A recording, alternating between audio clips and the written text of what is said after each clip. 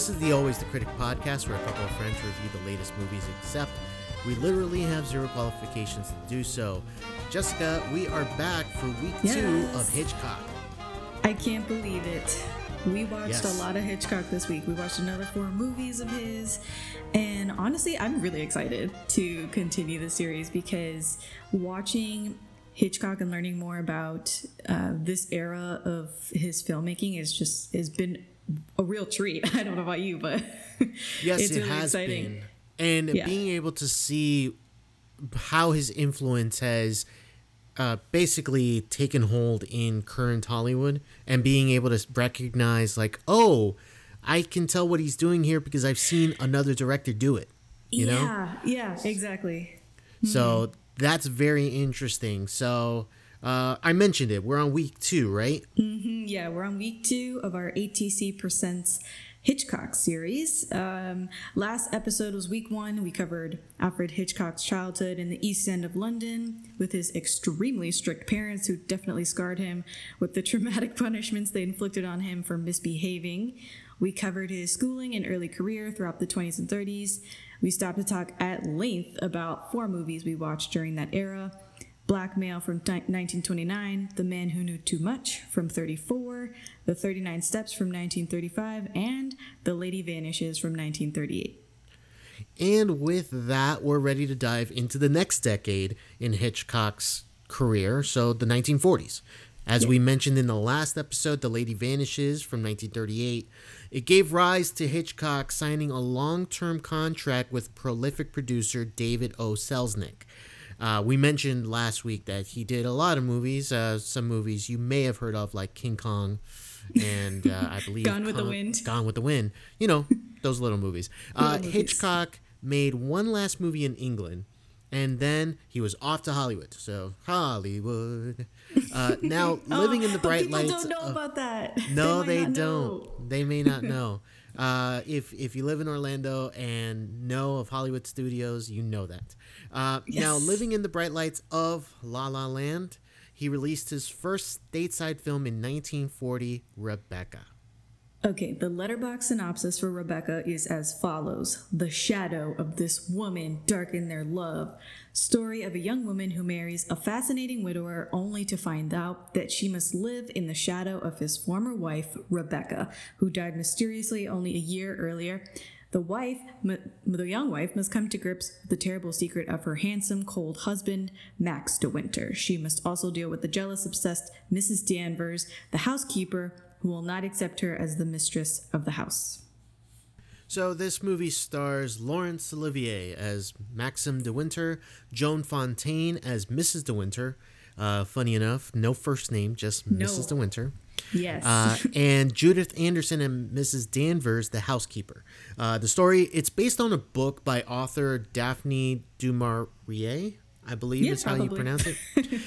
Producer Selznick bought the rights to the novel for $50,000, which at that time must have been quite a bit. Exorbitant, and specifically wanted Carol Lombard and Ronald Colman to star. When that casting fell apart, Olivier was cast, as well as the rest of the acclaimed actors. All right, so let's talk about this movie because we both watched Rebecca. What did you think about Rebecca? Okay, so this movie is interesting for the fact that, number one, it won Best Picture in 1940. When I watched the movie, I kind of had like high hopes for it because of the fact that, you know, Best Picture winner, all this, all that. And I don't know, it kind of fell short of expectations from what I thought for what Hitchcock was going to be. I'm not saying it's a bad movie. I thought it was good. But you know what kind of bothered me the most? What bothered you? Was Laurence Olivier's like portrayal of the character. I don't know. It just felt a little too aloof for most of the movie. It just seemed like he was a little too aloof for a person who had just like lost his wife in the past year. Obviously, the movie reveals itself, but I don't know. I just didn't like the way he portrayed that movie for like 75% of it.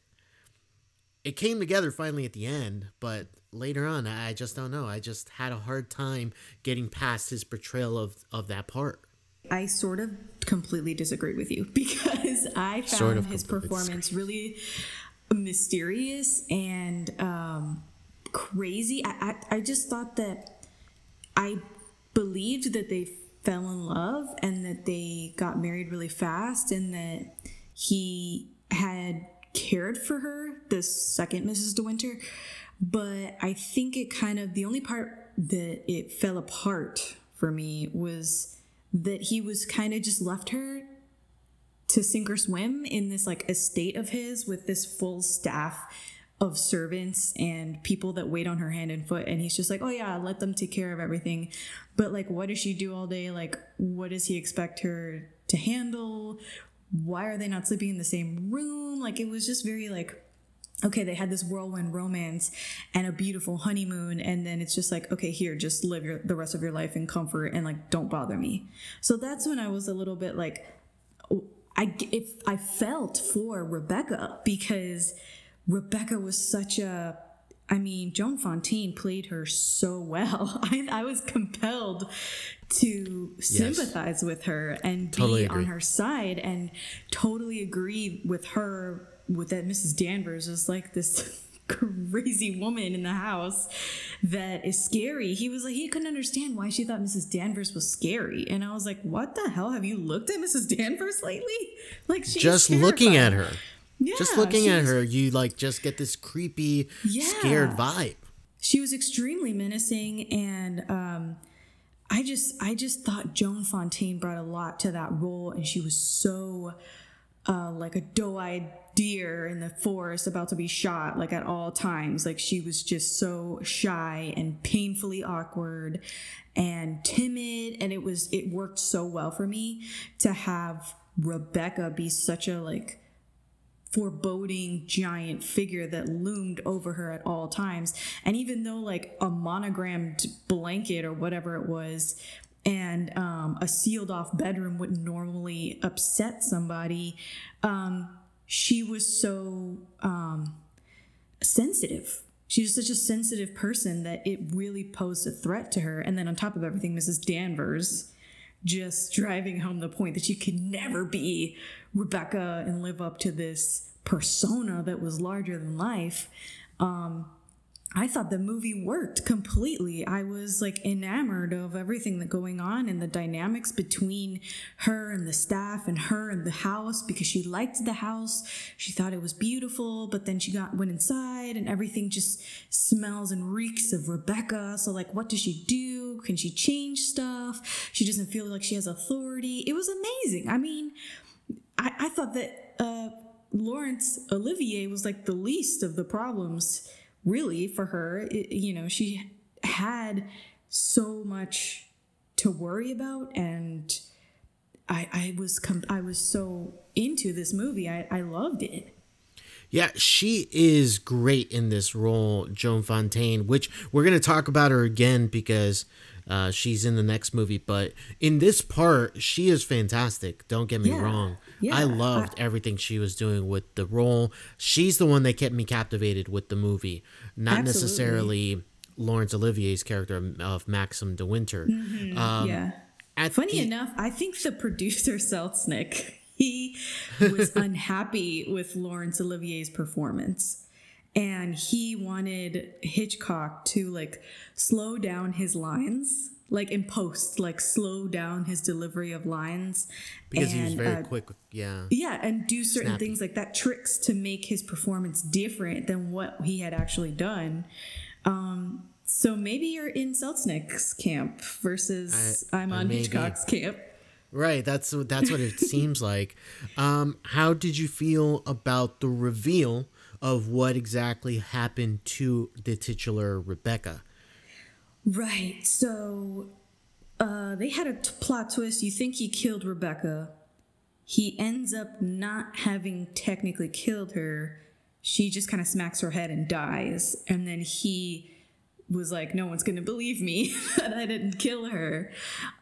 So he covers up for this sudden death. Yeah. Exactly. So there isn't a murder, but there is a cover up. And then after that, I liked when she said, "I know you loved Rebecca," and they have this. She's having like this heart to heart with him in the beach shack or whatever, and he said, "You thought I loved Rebecca? I hated her," and I was like, "Holy shit! What? Here we go. Here we go!" I was like all in for the drama, Ready to go. Yes. Yes. And so then after that, we get another reveal, which is that it's Rebecca's cousin who has suspicions of everything going on. Right. And he tries to uncover that she was murdered. And so the entire thing is... because she was having extramarital affairs and was never truly in love with him. She was like an evil person. Yeah. And he basically hitches his wagon to the theory that something happened with a person in London, which they have to now, he gets the police involved. They go to London to interview that person, and it turns out to be a doctor. And so I guess she basically makes up, well, doesn't make up. She pretends to be Mrs. Danvers during the appointment. Right. And it turns out that she has cancer. Yeah, they thought she was pregnant. They were riding on her being pregnant, which would have given her a reason to live and not commit suicide, which was the narrative that they were trying to push on the police, is that she committed suicide. Right. And no, she had terminal cancer and had months to live. And she had told the doctor, "Oh, it's not going to be that long." So there goes their theory of her being pregnant and him killing her. Like, no, she wanted to die, essentially. She did. She wanted to die, supposedly, based on everything that they were able to get. And that's really almost how the movie ends. And it's because we still have one last thing, and it's because Mrs. Danvers goes nuts and burns the chateau down. And it's wild. It's wild.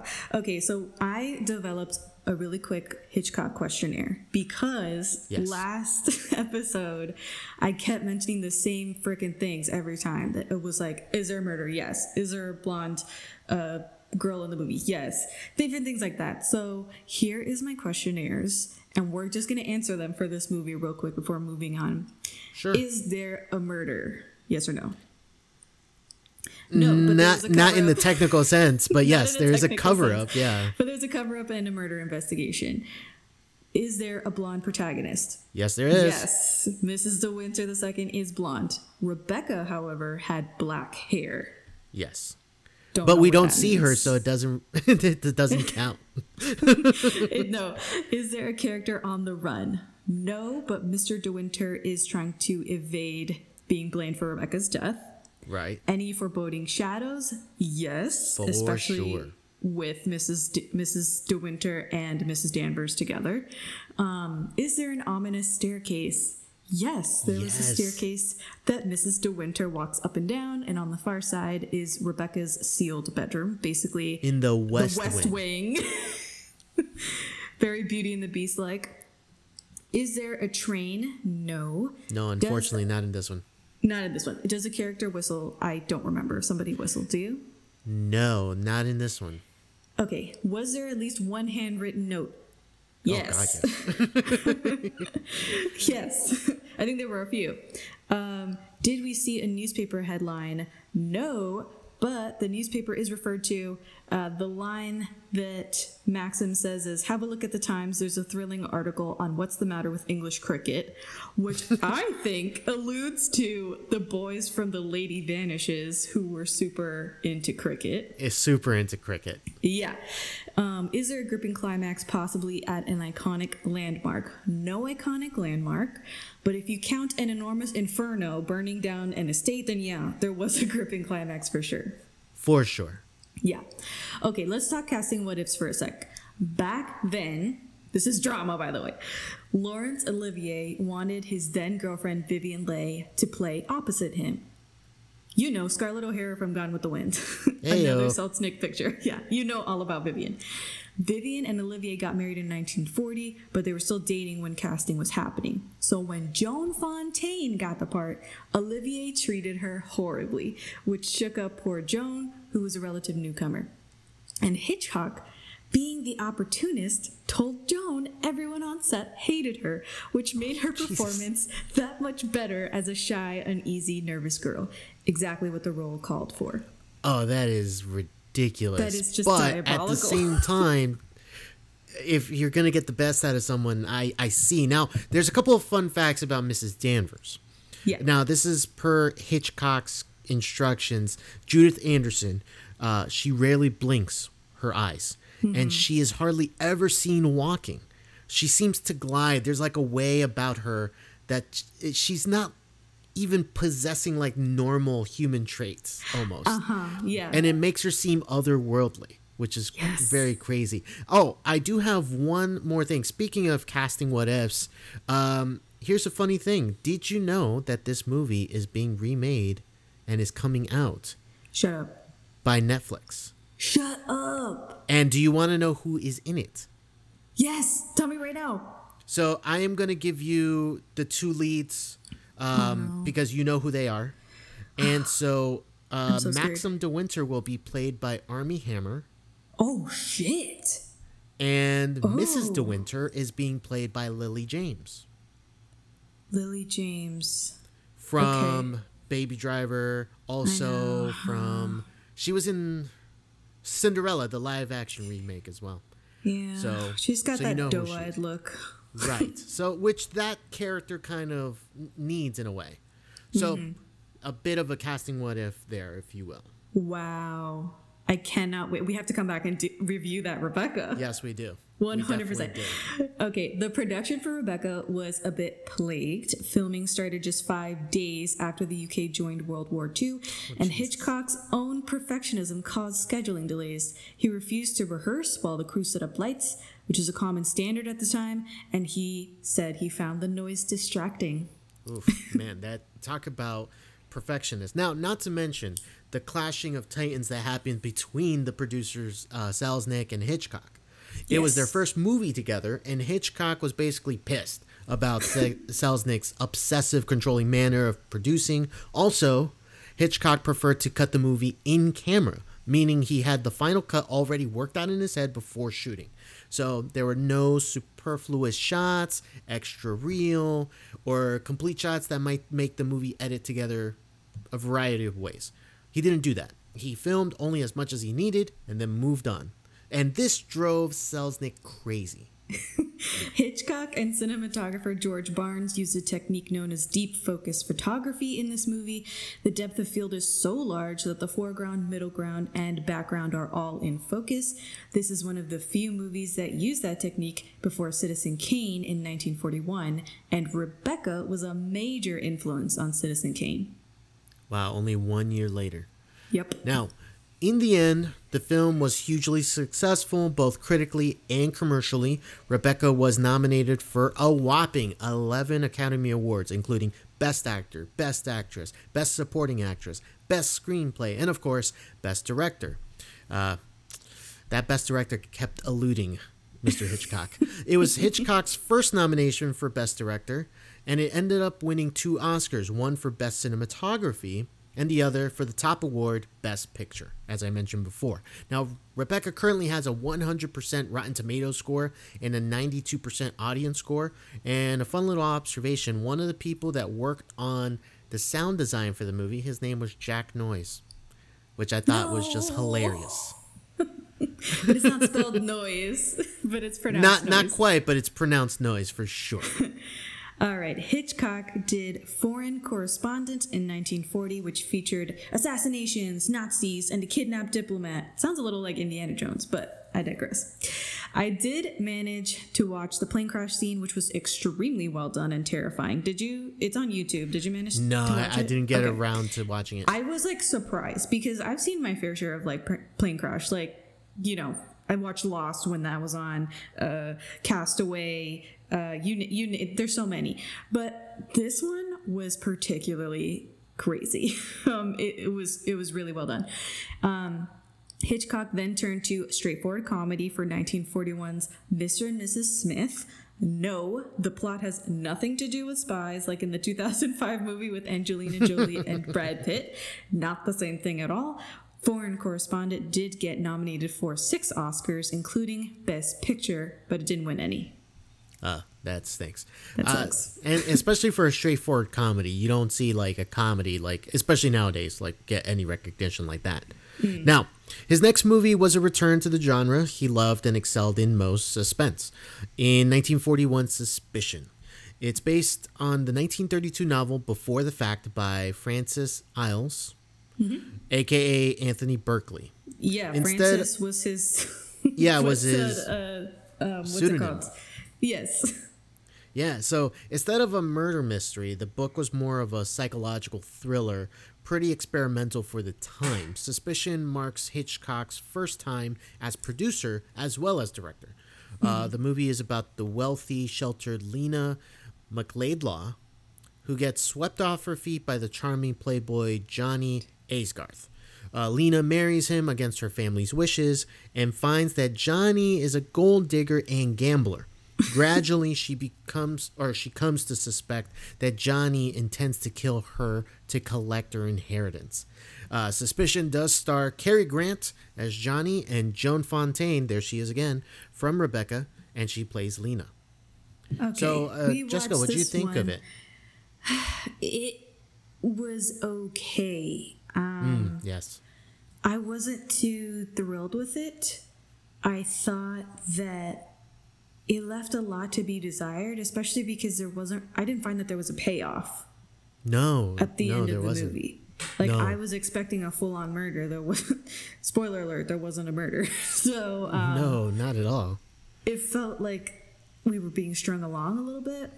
What did you think about the movie? I really thought that we were going to get something in the end, whether it was obviously you're listening to us, so spoilers on this. I really thought we were either going to get the payoff of Johnny's going to go to jail for either, the money he hasn't paid back, or for possibly killing his best friend, or getting away with murdering Joan Fontaine. But then I thought, I don't think he's going to murder her. And then when we get to the end, nothing happens. It's all in her mind, really. It's basically like a lot of I can't even say gaslighting unless you picture it from Johnny's point of view. Suspicion. But yeah, haha. So yeah, it's a lot of suspicion. It's a lot about what happens when you start putting thoughts into your head, and you have false confirmation. I just thought that it was. I hated Cary Grant. I just hated that guy so much. Yeah, he's so unlikable. Hey there, monkey face. Hey there, monkey face. And I'm like, get out of my face right now. Like, I don't know how she put up with it. And I don't know constant how. lying. No, dude. I don't think I bought into the romance at all. It was another scary, quick wedding, and she eloped with him, and it was just like. I think the best part of the whole movie is when they come back from their honeymoon, and he presents her with this elaborate house. And she's like, oh, well, how are we going to pay for this house? And he's like, well, of course, we're going to use your father's money or the general's money or whatever. And she's like, my allowance can't pay for this house. Yeah. Or the renovations that you did to it. And he was just like, oh, well, I'll just borrow it. I'll just borrow the money. And she's like, no, you have to get a job. And he's like, why would I want to get one of those? What? What? That is wild. You know what I'm saying? Like, it was just like, ugh, why is she with this douche? Yeah, I know. I didn't understand that. And she seemed so even-keeled as well. Like, she played it so, like, it was totally different from Rebecca. But, right. Oh my God, like, she had a good head on her shoulders, and she was still, like, eating shit. you know what it is? She overheard her parents being like, oh, she's going to be a spinster. She's not the marrying type. Yeah, and she got scared into, like, getting with this obvious playboy who was like, I don't even know, like, why she would think that this was, like, a good idea. Then she was gonna leave him. It was like this whole thing. Like, she was on the right track when she wrote that letter that she was going to leave him, and then she thought about it and she was like, oh, never mind. Why should I want to better my situation? Yeah. So I think overall, I think this movie plays around a lot with certain things that Hitchcock does, which is, a lot of intrigue, a lot of, suspicion, putting pieces together, and maybe there's something, but at the end, it just doesn't come together at all. Just like you said, he doesn't, commit the murder that she thinks he's going to commit. She has in her head, he's going to kill me by throwing me out of the car, off of the cliff. Right. And then at first she thinks he's going to poison her. Right. That's also true. And then she just never drinks the milk. So he could have. He could have put something in there, but she just never even risked it. She didn't even drink the glass of milk that he brought up to her. Right. And so I think this is a good time to answer some of the questions from the questionnaire. So yes. First off, is there a murder? Yes or no? Well maybe, because yes. According to Johnny, he wasn't with their friend when he died of drinking too much brandy, which everyone knew would cause these seizures of some sort. But did Johnny kill Lena by the end of the movie? No. Yeah, so main murder.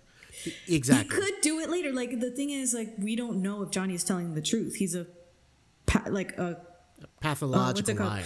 Pathological liar. So why should she believe that he wasn't with the friend and killed him, essentially? So exactly. Technically no, but again, this movie could, depending on how you view it, you could see it as he possibly committed murder off screen. Now, is there a blonde protagonist? Yes. Lena's blonde. Joan Fontaine.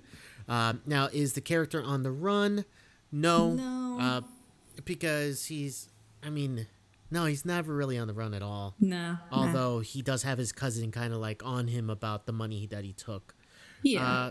Are there foreboding shadows? Hell yes, there are. Oh my gosh. There are so many. I know, but the one that caught my attention was this lattice work on the windows in their house, which makes it look like Lena is caught in a spider's web. Oh, that's such a good one. That's a really good one. That was a good Another good one that I really loved was when Johnny is taking the milk up to... And the shadows are just long in the hallways and on the stairs. Very well done. Now, ominous staircase is what I meant to say. Yes, especially when Johnny is ascending the staircase with the milk. Did you see how white and we gotta talk about that. We're gonna talk about it. Yeah, we'll talk about it because it was crazy. Is there a train? Yes, there is. The Hitchcock loves trains. Does a character whistle? Yes. Cary Grant, he's whistling while walking to church with Lena. Was there at least one handwritten note? Yes. Lena wrote, "I'm leaving you." She wrote that note, but she ripped it up at the end. Did we see a newspaper headline? Yes, definitely newspaper exposition where we see his best friend has, died while he was in Paris. And finally, gripping climax, possibly at a iconic landmark. No iconic landmark, but there was rather insane cliffside speed racer thing happening pretty much. Lena thought Johnny was going to push her over the cliff, and it was a majestic looking cliff, I will say that. Yeah. Okay, so let's go back to the milk. Talk about the milk. Yes.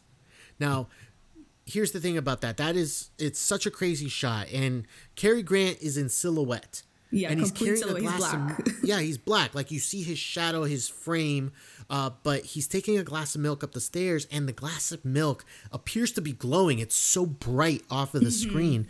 What Hitchcock did was he put a battery-operated light in the glass of milk, so it glowed ominously. Amazing, fantastic visuals. Yes. Okay, the ending of this movie was a bit of a shit show. Drama. Yes. Okay.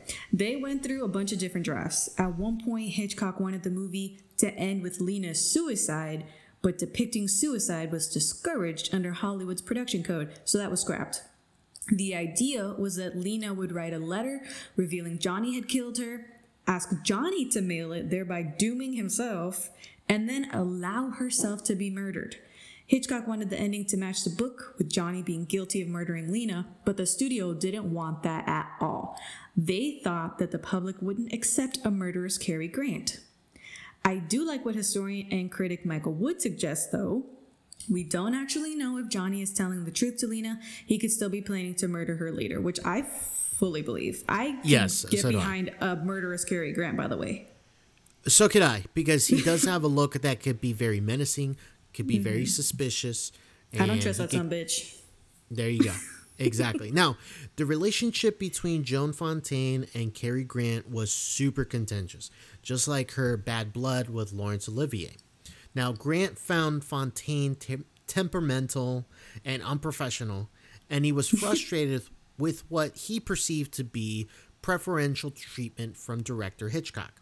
The experience filming Suspicion was so bad that Grant and Fontaine never really reconciled, and when Joan Fontaine won the Best Actress Oscar for her role in Suspicion, Grant was incensed. He felt snubbed, and many thought she won the Oscar because she was snubbed the previous year for Rebecca. By the way... Which I can see that. Yeah, I could see that too. By the way, Hitchcock developed a penchant for reusing the same actors throughout his career, like Cary Grant, Joan Fontaine, and Jimmy Stewart, who we will get to soon. Now, it does remind me a lot of directors from now who work with the same actors over and over and over again. Like Scorsese, it's certainly a trend. Scorsese with De Niro, Christopher Nolan with Tom Hardy, Quentin Tarantino with Samuel L. Jackson. They just keep using the same actors over and over and over again. Mm-hmm, they have favorites. Yeah, they have favorites. And so I kind of see that from Hitchcock's point of view here. Mm-hmm. According to movie historian Ben Mankiewicz, Cary Grant vowed to never work with Alfred Hitchcock again. But obviously that didn't happen. Lie. They made peace and did 3 other movies together, and we'll talk about 2 of them next episode. Up next, we're going to glance over Saboteur from 1942, which is the movie where the climax takes place on top of the Statue of Liberty, so check that box. We're going to just mention Shadow of a Doubt from 1943 and Lifeboat from 1944. Lifeboat was a particular challenge to film entirely in a lifeboat, and this attracted Hitchcock. It won him his 2nd Oscar nom for Best Director. In the waning years of World War II, Hitchcock made a couple patriotic short films back in his native England, and then we arrive at 1945's Spellbound. Ah, yes, Spellbound. Spellbound is also a novel adaptation and stars the gorgeous Ingrid Bergman. As a psychoanalyst who quickly falls in love with the new director of the asylum she works at, and that is Gregory Peck. She begins treating him after realizing that he's suffering from amnesia brought on by feelings of guilt over committing a murder. We watched this one. Yes. What did you? I want to hear your thoughts first. I think this movie. One thing I will say about all these love stories, the fact that they were happening so fast, like in the first Lightning 10 to fast. 15 minutes, they are like professing their love. Fast. Yeah, like it's ridiculously fast. How Actually, all of it's them, faster than Romeo and Juliet. Yeah, exactly. In the first 15 minutes, they're already professing, I love you, and stuff like that. So, it's too much, or too quick at least. But besides that, I will say that this movie does have a lot going for it. I really enjoy a lot of aspects. I love everything going on with Gregory Peck's character and what is driving him to, the beat. Basically, what is going on in his mind that is causing everything. And what I really enjoy, and we'll talk about it in a moment, but it's this dream sequence that's right in the middle of the movie. Right. That's pretty much done by Salvador Dali, a famous artist. And we'll talk about that in a moment. But I really enjoy the movie. And if we're looking at the end of the movie, I don't know how I feel of the way they get to the conclusion that it is. Yes. I understand what you're saying completely. Right. Okay. So what did you think of the movie? Then we'll talk about the final part. Okay. I hated it. Okay. All right.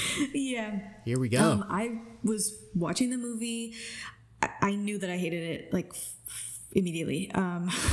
It was just extremely annoying to me. I hated how fast the romance was, if you can even call it a romance. I think they just looked at each other and she was like, "You're the one." Like, it was like she just imprinted on him. There was like no there was no relationship. I just don't understand why she would even like risk her entire career to try and fix this dude and clear him of a murder charge. It was like ridiculous. I had issues with all of her colleagues.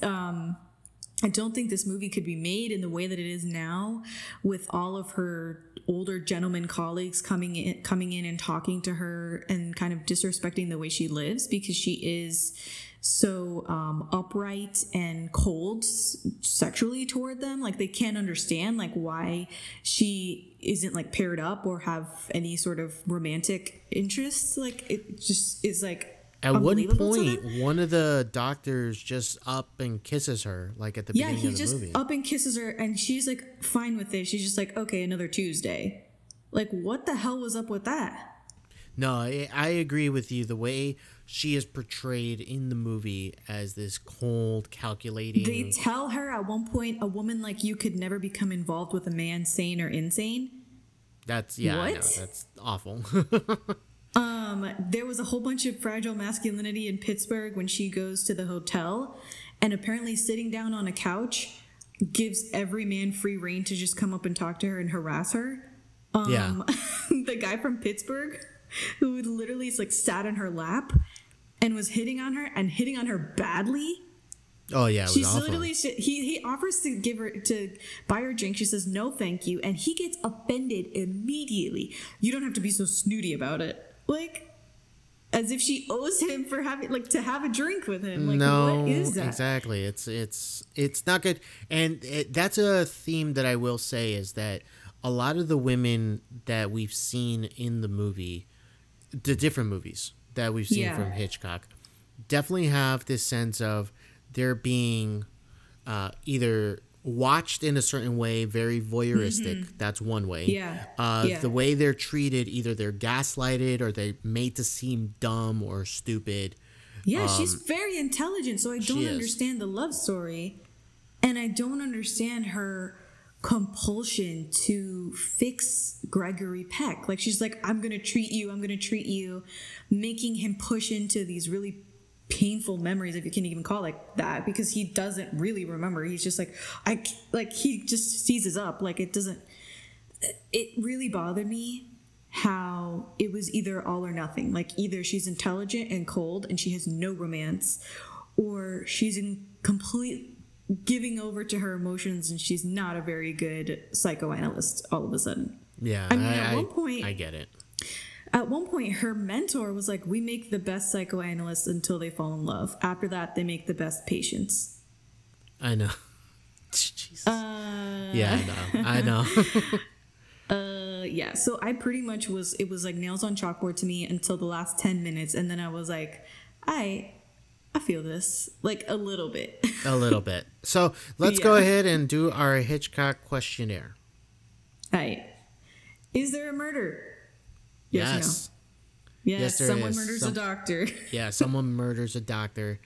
Now, is there a blonde protagonist?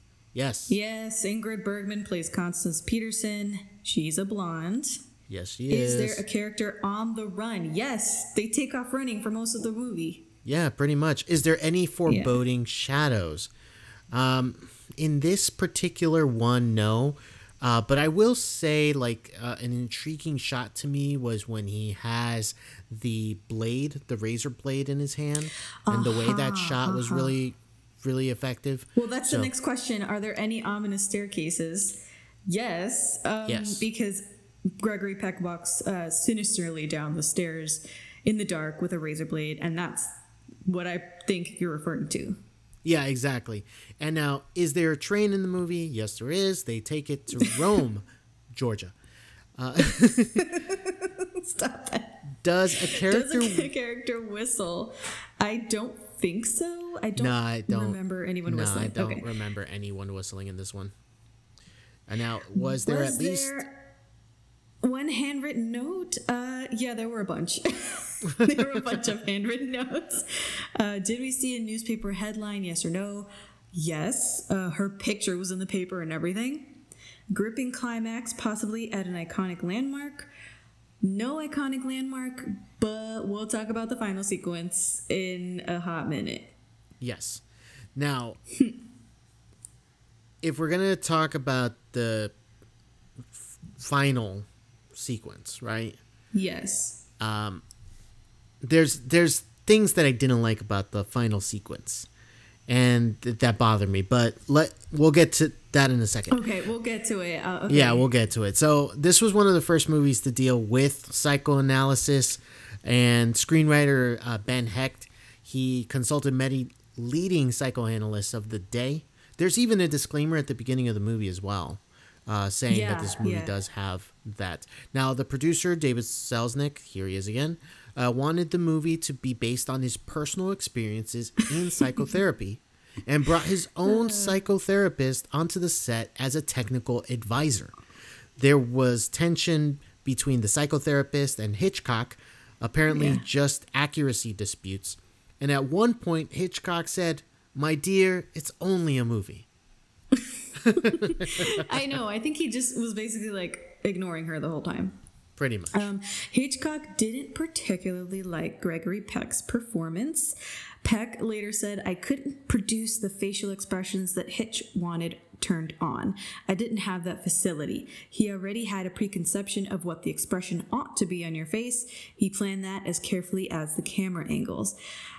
I'm going to have to side with Hitchcock on this one because I thought Gregory Peck's performance left something to be desired. He was like a freaking cardboard next to Ingrid Bergman.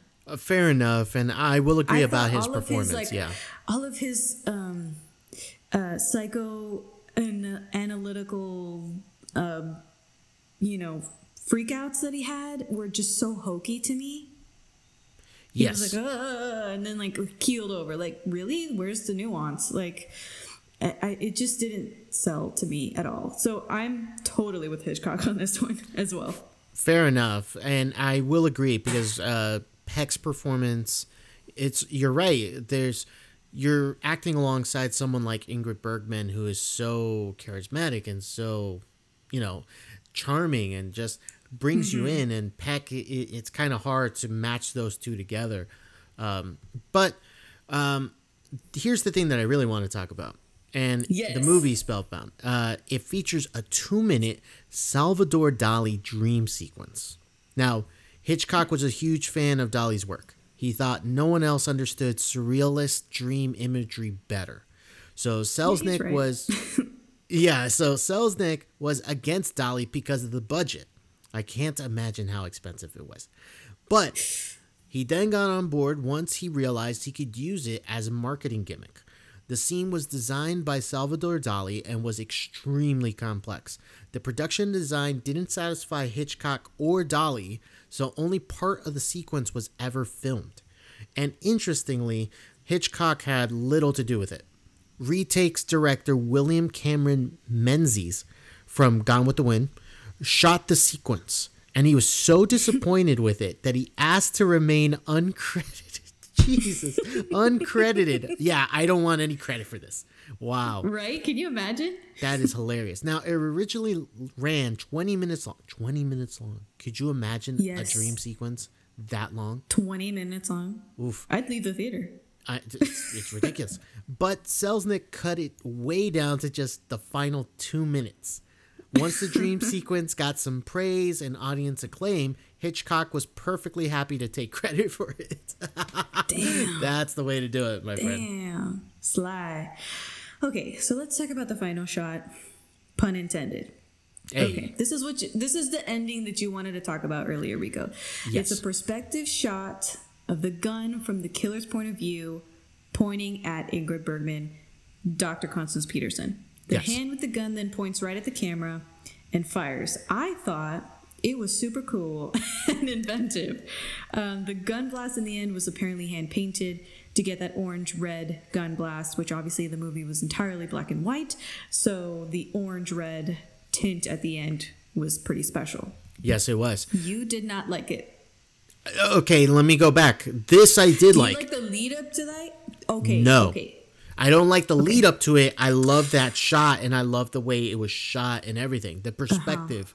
I like that. Because what they did was they montaged through Gregory Peck's trial and incarceration for Right. the murder of the doctor. Right. And then she's just left like, I've done everything I can. I stood up for him in court, and I tried to fix him and I couldn't. And I know he didn't do the murder, even though everything points to him being, yes, the murderer. Here's my biggest problem with it is that the person who turns out to be the culprit, who is the old director of the asylum, he is the culprit. The way they basically pronounce that he is the one, or the way the script brings him back into the story, which he was missing for a good long ass portion, that you forgot that this guy wasn't even in the movie. Like, Yeah. nothing at all leads to you to believe, oh yeah, I could totally see how he's the killer, except that they like do an explanation like, oh, it was because they took away your position and that's why you had to kill the other doctor. But like, it was a little chippy choppy. Right. So there was no indication early on in the movie, in the middle of the movie. It felt like it came out of left field. Exactly. And so that kind of was like, really? So this was the guy. Okay. But the shot is beautiful though. Yeah, the shot's pretty good. Okay. Hitch was ultimately dissatisfied with Spellbound, even calling it just another manhunt story wrapped in pseudo-psychoanalysis. And after watching it, I tend to agree. Despite the dig and the bad relationship between Selznick and Hitch, the film was nominated for 6 Academy Awards, including Best Director and Best Picture.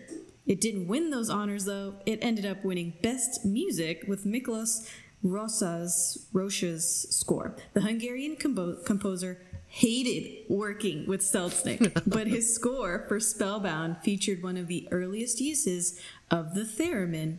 He used the eerie instrument as the centerpiece for his score, and Hitchcock never liked it, saying it got in the way of his direction, which means it upstaged him. And it won an Oscar for it. Oh, man. He must have been so salty about that. Speaking of theremin, if you want to hear a little more of us discussing theremins for some random reason, you can actually go back to one of our episodes, the movie First Man. We actually had a bit of a discussion on theremins in that one. So check that out in your podcast feed. Now, the next movie is Notorious from 1946. It stars Ingrid Bergman. Here she is again. And wouldn't you know it, look at that, Cary Grant. He makes another appearance. It's a tale of espionage and Nazis in Rio de Janeiro.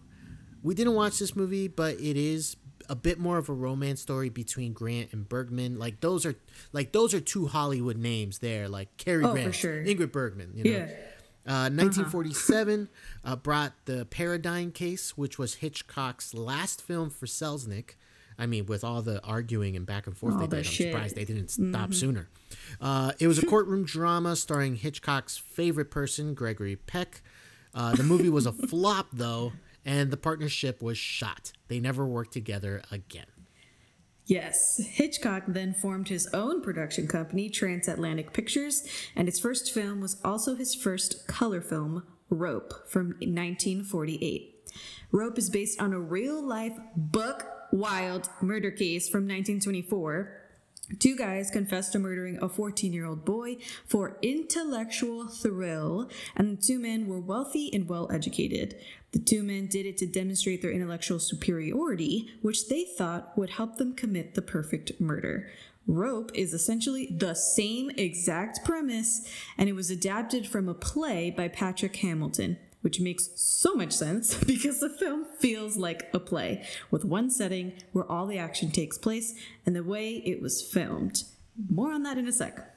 Now, Jimmy Stewart stars as a former professor whose dangerous and irresponsible positive philosophy on murder inspires 2 students, Brandon and Philip, to strangle a friend with a rope to experience the thrill and superiority of the act, and then throw a cocktail party over his hidden corpse. Now, You mentioned the way it was filmed. This movie is famous for Hitchcock's bold attempt at making it look like the entire thing had been shot in one continuous take. Now, in reality, it wasn't, especially with a movie of this length. It was a series of uncut takes that were 10 minutes long each. And why 10 minutes? Because a movie camera at the time could only hold 10 minutes of film. So since Rope is an hour and 20 minutes, the whole thing is made up of about 8 10-minute takes with the breaks meticulously disguised. I'm going to argue that point, but because I don't know if they were that disguised. If you zoom in on someone's black jacket, I don't know if it's that disguised. So what did you think of the movie Rope? It was pretty good. Pretty good. I'm fresh off of watching it. It felt like I was watching a play, 100%, because they were just in this one room the whole time. And people coming in and out, the camera following these characters, really kind of everyday conversations that you would have at a dinner party, very interesting, stimulating conversation drama because people showed up and you guys have history, and it was very much a very play-like experience to come into this movie. I liked the gimmick of having it be a continuous take. I think my favorite cut was when they were talking about the chicken at some point. That one guy strangled a chicken, and then they cut. It was a harsh cut on Jimmy Stewart's reaction, and then they keep the camera on him, obviously, and then he moves about, and the camera starts moving as well. I really liked that cut because it just was so intentional. Yes. That this guy kind of freaks out at the story of killing a chicken, which a bird. And Jimmy Stewart latches onto the reaction. You can see him the gears start to turn, that he's like, what is going on here? That he had this meltdown in the middle of his casual conversation. So, I thought it was good. What'd you think? I really enjoyed this movie. I really enjoy the aspect of, can two people commit the perfect crime or commit the perfect murder? Can they do it? Not necessarily will they get away with it. It's more like, especially one particular character, Brandon, who is so enamored with the fact that he was able to do it, that he kind of wants other people to know without them really knowing, And then there's the other character, Philip, who is just like a mess, who can't deal with it. And so it makes for an interesting back and forth of who is going to reveal the fact that they killed someone? Because someone's going to reveal it. Whether it's Philip because he's so antsy and can't hide his emotions, or it's going to be Brandon because he's so happy in the fact that he was able to basically think out and plan the perfect way of doing it. Okay. I really enjoyed that. I enjoyed Jimmy Stewart. I like the way the movie shows him kind of figuring stuff out as the movie is going along. As the party is working, he senses something's wrong. He's trying to piece together things. He notices stuff. I really do appreciate when they have a character who's in tune with what's going on and what is happening. So I really enjoyed that. You know what I thought about Brandon? Yeah. Okay. Brandon was the main dude that orchestrated the whole thing. The really confident killer. Yeah. So I thought if Bogey Lowenstein from 10 Things I Hate About You was a dick, it would be this guy, Brandon, because of how he was dressed, how he sounded. It was just such a yuppie.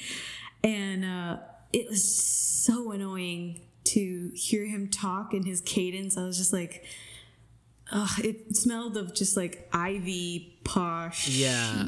Ivy League white pompous, privilege, more like it. Yeah. Pompous, just all the bad things that you think of. Right. When you think of rich, affluent, Ivy white League people. It's just, pretty much. And so he doesn't, you know what I appreciate though? He does not come off as a charming figure. He does come off as he comes off as a dick, pretty much. Yeah, he is. And they do a good job of trying to mask it, but at the same time, he reveals his true nature while trying to mask what he's doing. So I really appreciated that. So overall, I did like the puns in the movie. Yes. I started counting them and then I lost count. There's so many. At the beginning, there was a joke about Harvard because they just killed David, and he goes, Brandon goes, he's a Harvard undergraduate. That might make it justifiable homicide. Yeah. Jesus. What So the hell? terrible. So terrible. Yeah. I enjoyed the back and forth between Mr. Cadell and the aunt who was visiting, and like she couldn't, his sister-in-law. she could never, yeah, and she couldn't remember the name of like The something. It was the something joke. Something Yeah, or the other, something. and then something plain something, and it was she couldn't remember the details of anything, and that was the joke of it. And then Jimmy Stewart got in on it too. That was my favorite part, is when he was like, well, I did remember I was watching something. I think it was called The Something of the Something, or it was just The Something. And like just stared dead at her. It was fantastic. Bro, it's so savage. It's so It really savage. was. And there's And moments. she didn't get it. No, she didn't get it. Like he's like taunting her, and just she doesn't realize it. And I do like the way, like, when he's in a conversation that he doesn't really want to be a part of, like he has like this look of like, yeah, I don't really care what you're saying, but I have to appear Right. like I care, and I'm gonna repeat something to make it seem like I'm listening, but I don't really care Right. about what's going on here. So I really enjoy it. Now, we do have our questionnaire. Is there a murder? Okay, is there a murder? Oh, Yeah. totally. Like right in the first 2 minutes of the movie, they're murdering David with a rope. And we see it. Like, it's not like something and that's we off see screen. it. Yeah, I read this quote from Hitchcock. He said, I enjoy playing the audience like a piano. Oh, wow. Okay. And Philip, one of the murderers, does play the piano in this movie like he's a pianist. So Yes, he I thought does. that was a nice touch. Is there a blonde protagonist? No, but Jimmy Stewart says at one point, I think a chicken is as good as a reason for murder as a blonde, a mattress full of dollar bills, or any of the customary unimaginative reasons. Gee. That's a wild quote, man. I had to I backed up the movie when I heard blonde. I was like, what? Are you serious? Good So definitely Hitchcock had a hand in that. Is there a character on the run? No. Any foreboding shadows? Not really. This was basically in the daytime for the most part, and then it kind of turns into the nighttime, and still they're inside with the lights on. Any ominous staircases? None at all. Is there a train? Nope. Does a character whistle? Never. Was there at least one handwritten note? Not a single one. Did we see a newspaper headline? Nope. And then the gripping climax, or possibly an iconic landmark. The iconic landmark could be the New York skyline because they have a view of downtown from their flat. But the climax wasn't very action-filled at all, I thought. No, it was not. I mean, this movie is actually, it's not action-filled at all. Everything is more on suspense and tension. That and just the morbid sort of idea of what's happening, because they're having dinner, eating right off of the top of the body, because he's in a trunk where they were housing books before, and then they set up the whole table with the candlesticks and the food right on top of the trunk where they stuffed him in. And it's eerie. It's eerie because they're just going about their time, and then they keep asking, where's David?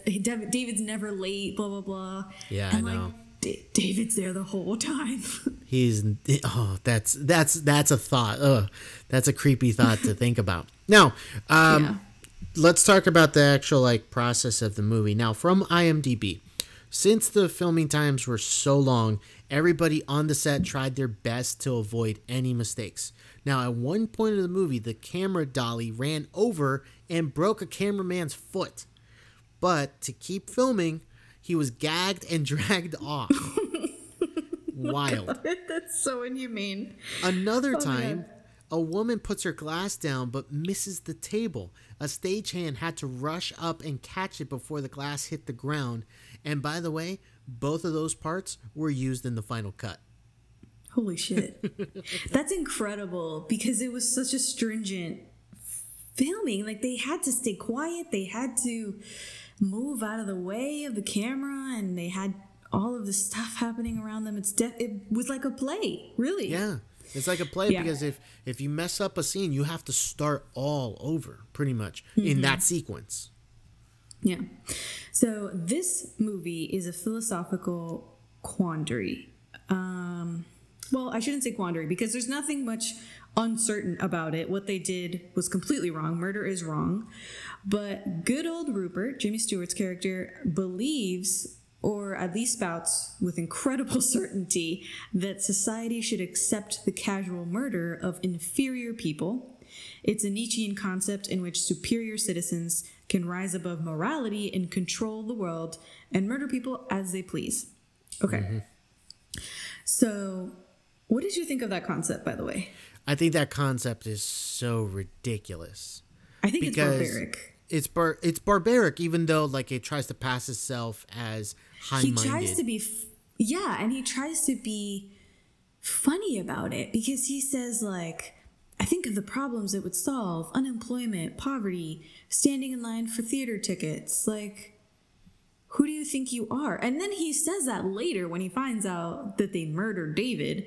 He's like, who do you think you are? Like, playing God and murdering somebody for nothing. Like, who do you think you are? And that's what I think of the entire concept. Like, how can you even entertain the concept?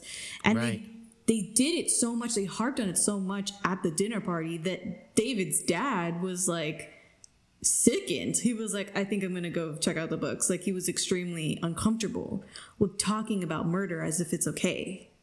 Right. And obviously you and I, and I think most people would say murder is not okay, but the way that it's presented as if there's like a right given to certain people that they should be able to do it if they wanted to. Yeah. And in this climate that we were in today with white privilege and racism still being around, like, it's so charged now to see this movie and have these two white boys just kill somebody because they felt superior and they thought they could do it and they thought they were smart enough to get away with it. Like, it was like, it's too much, I thought. What do you feel? I think it's, if you're definitely viewing it from the lens of today and what's going on in the world, it could be a lot to kind of take in just because of the fact that... It's really just maddening, I thought. Yeah, it is, because it's another case because you and I were both Hispanic. We are minority. And we see, in a lot of our life, we see that there are people who get away with certain things because of certain privilege. White privilege, is a thing. And whether you have experienced, I have experienced it, or people that we know have experienced it, this movie kind of gives credence to that philosophy of like, there's a lot of people who feel, and of white, Caucasians, or that they feel that they are superior. They are the superior person, and they can do certain things that other people can't. And this movie kind of gives credence to that idea. It, and it's crazy because you think it can't happen, but it did happen. Right, it did happen. It was a real true, event. Yeah, like they did it because of the intellectual thrill. That was the reasoning that they gave, the real life story of why they did that murder, which is crazy. But there's other things nowadays that happen that we see now that people get away with stuff because, it was for the thrill, or it was for, to see if I could get away with it. And it's disconcerting and it's disheartening. But at the end of the day, we are talking about the movie itself and whether it effectively did what it was trying to do. Okay, so let's quickly touch on the elephant in the room and and it's not the dead body. No. Okay. I thought, as I was watching this movie, that Brandon and Philip were gay. Did you think they were gay? Oh, totally. Totally. Right? 100%. Yeah. Yeah, I mean, the way that basically the back and forth that they gave each other, the way they would speak in like this weird, okay, weird is not the word I want to use. In this sort of intimate way they would speak to each other. Like they not only have they known each other for so long, but and not only did they commit this crime as well, but there's like this sort of like relationship that exists between those two. There's a kinship there, and they went to prep school together, and it was the vibe that I got between them. And when I looked it up after, it was all confirmed. Yes, it was all Everything confirmed. was confirmed. Yeah. Exactly. Apparently, a few cities in the States banned the film because of the whiff of homosexuality. The screenwriter, Arthur Lawrence, was openly gay, and the two actors playing Brandon and Philip were both gay in real life. They had same-sex relationships with other men in their lives. The closest this film gets to being explicit is Brandon's description of killing David, which sounded pretty orgasmic, pretty much. Yes. The way he was, he was so getting excited really about it. riled up. Yeah, he was. Yeah. Mm-hmm. Okay. The follow-up to Rope, Under Capricorn, from 1949, starring Ingrid Bergman, again, did terribly at the box office. Under Capricorn effectively sank Transatlantic Pictures. Hitch moved on and signed a contract with Warner Brothers, and that's where we'll stop for this episode. Yes. Our next episode will cover 1950s Hitchcock, and we're going to cover a lot of ground. We are not sure which 4 movies we're going to watch. We have movies to choose from, like Strangers on a Train, Dial M for Murder, Rear Window, To Catch a Thief, the beginnings of his TV show, The Man Who Knew Too Much, the remake that he did in 1956, Vertigo, North by Northwest. So much filmography to go. So please stay tuned. We're going to have a lot of fun on the next episode. We had some fun on this one, going through the 40s. So, Rico, what's next? How are you feeling? I'm feeling pretty good. I think that this has really given us at least a lesson in movies themselves, because we see so many things, and now we can actually like point a finger and actually put ourselves and really understand, oh, this is where it came from. This is where this idea that, let's say, Jordan Peele had, or this, the way he shoots this, you know, someone like Ari Aster, or, you know, any like either horror or suspense or thriller type of director. When you see something on film now, you can understand, oh, I can see where they got the inspiration. Guillermo del Toro talks about a lot of the stuff about Hitchcock. It's one of his favorite directors, and you can see the influence in his work. So it's great to see it, and I'm having a lot of fun diving into these movies. It's not usually something that I do, and I'm really excited that we are doing it. So I will say that. Yeah. Now, me too. If this is your first time listening to this, go ahead and subscribe on your favorite podcast app, because we're only halfway through. We still have 2 more weeks of Hitchcock, so subscribe so you know when the next episode drops. We're on Apple Podcasts, we're on Google Podcasts, and many more. Spotify as well, don't forget that. If you do like us, here's an important thing. If you do like us, rate and review us on Apple Podcasts. It goes a long way for other people to discover us, pretty much. And so go ahead and give us a shout out. Don't forget to check us out on social media to stay up to date on our latest episodes and reviews. You can find us on Twitter, Instagram, and Facebook at Always Critic Pod. Well, that has been our show. I'm Rico.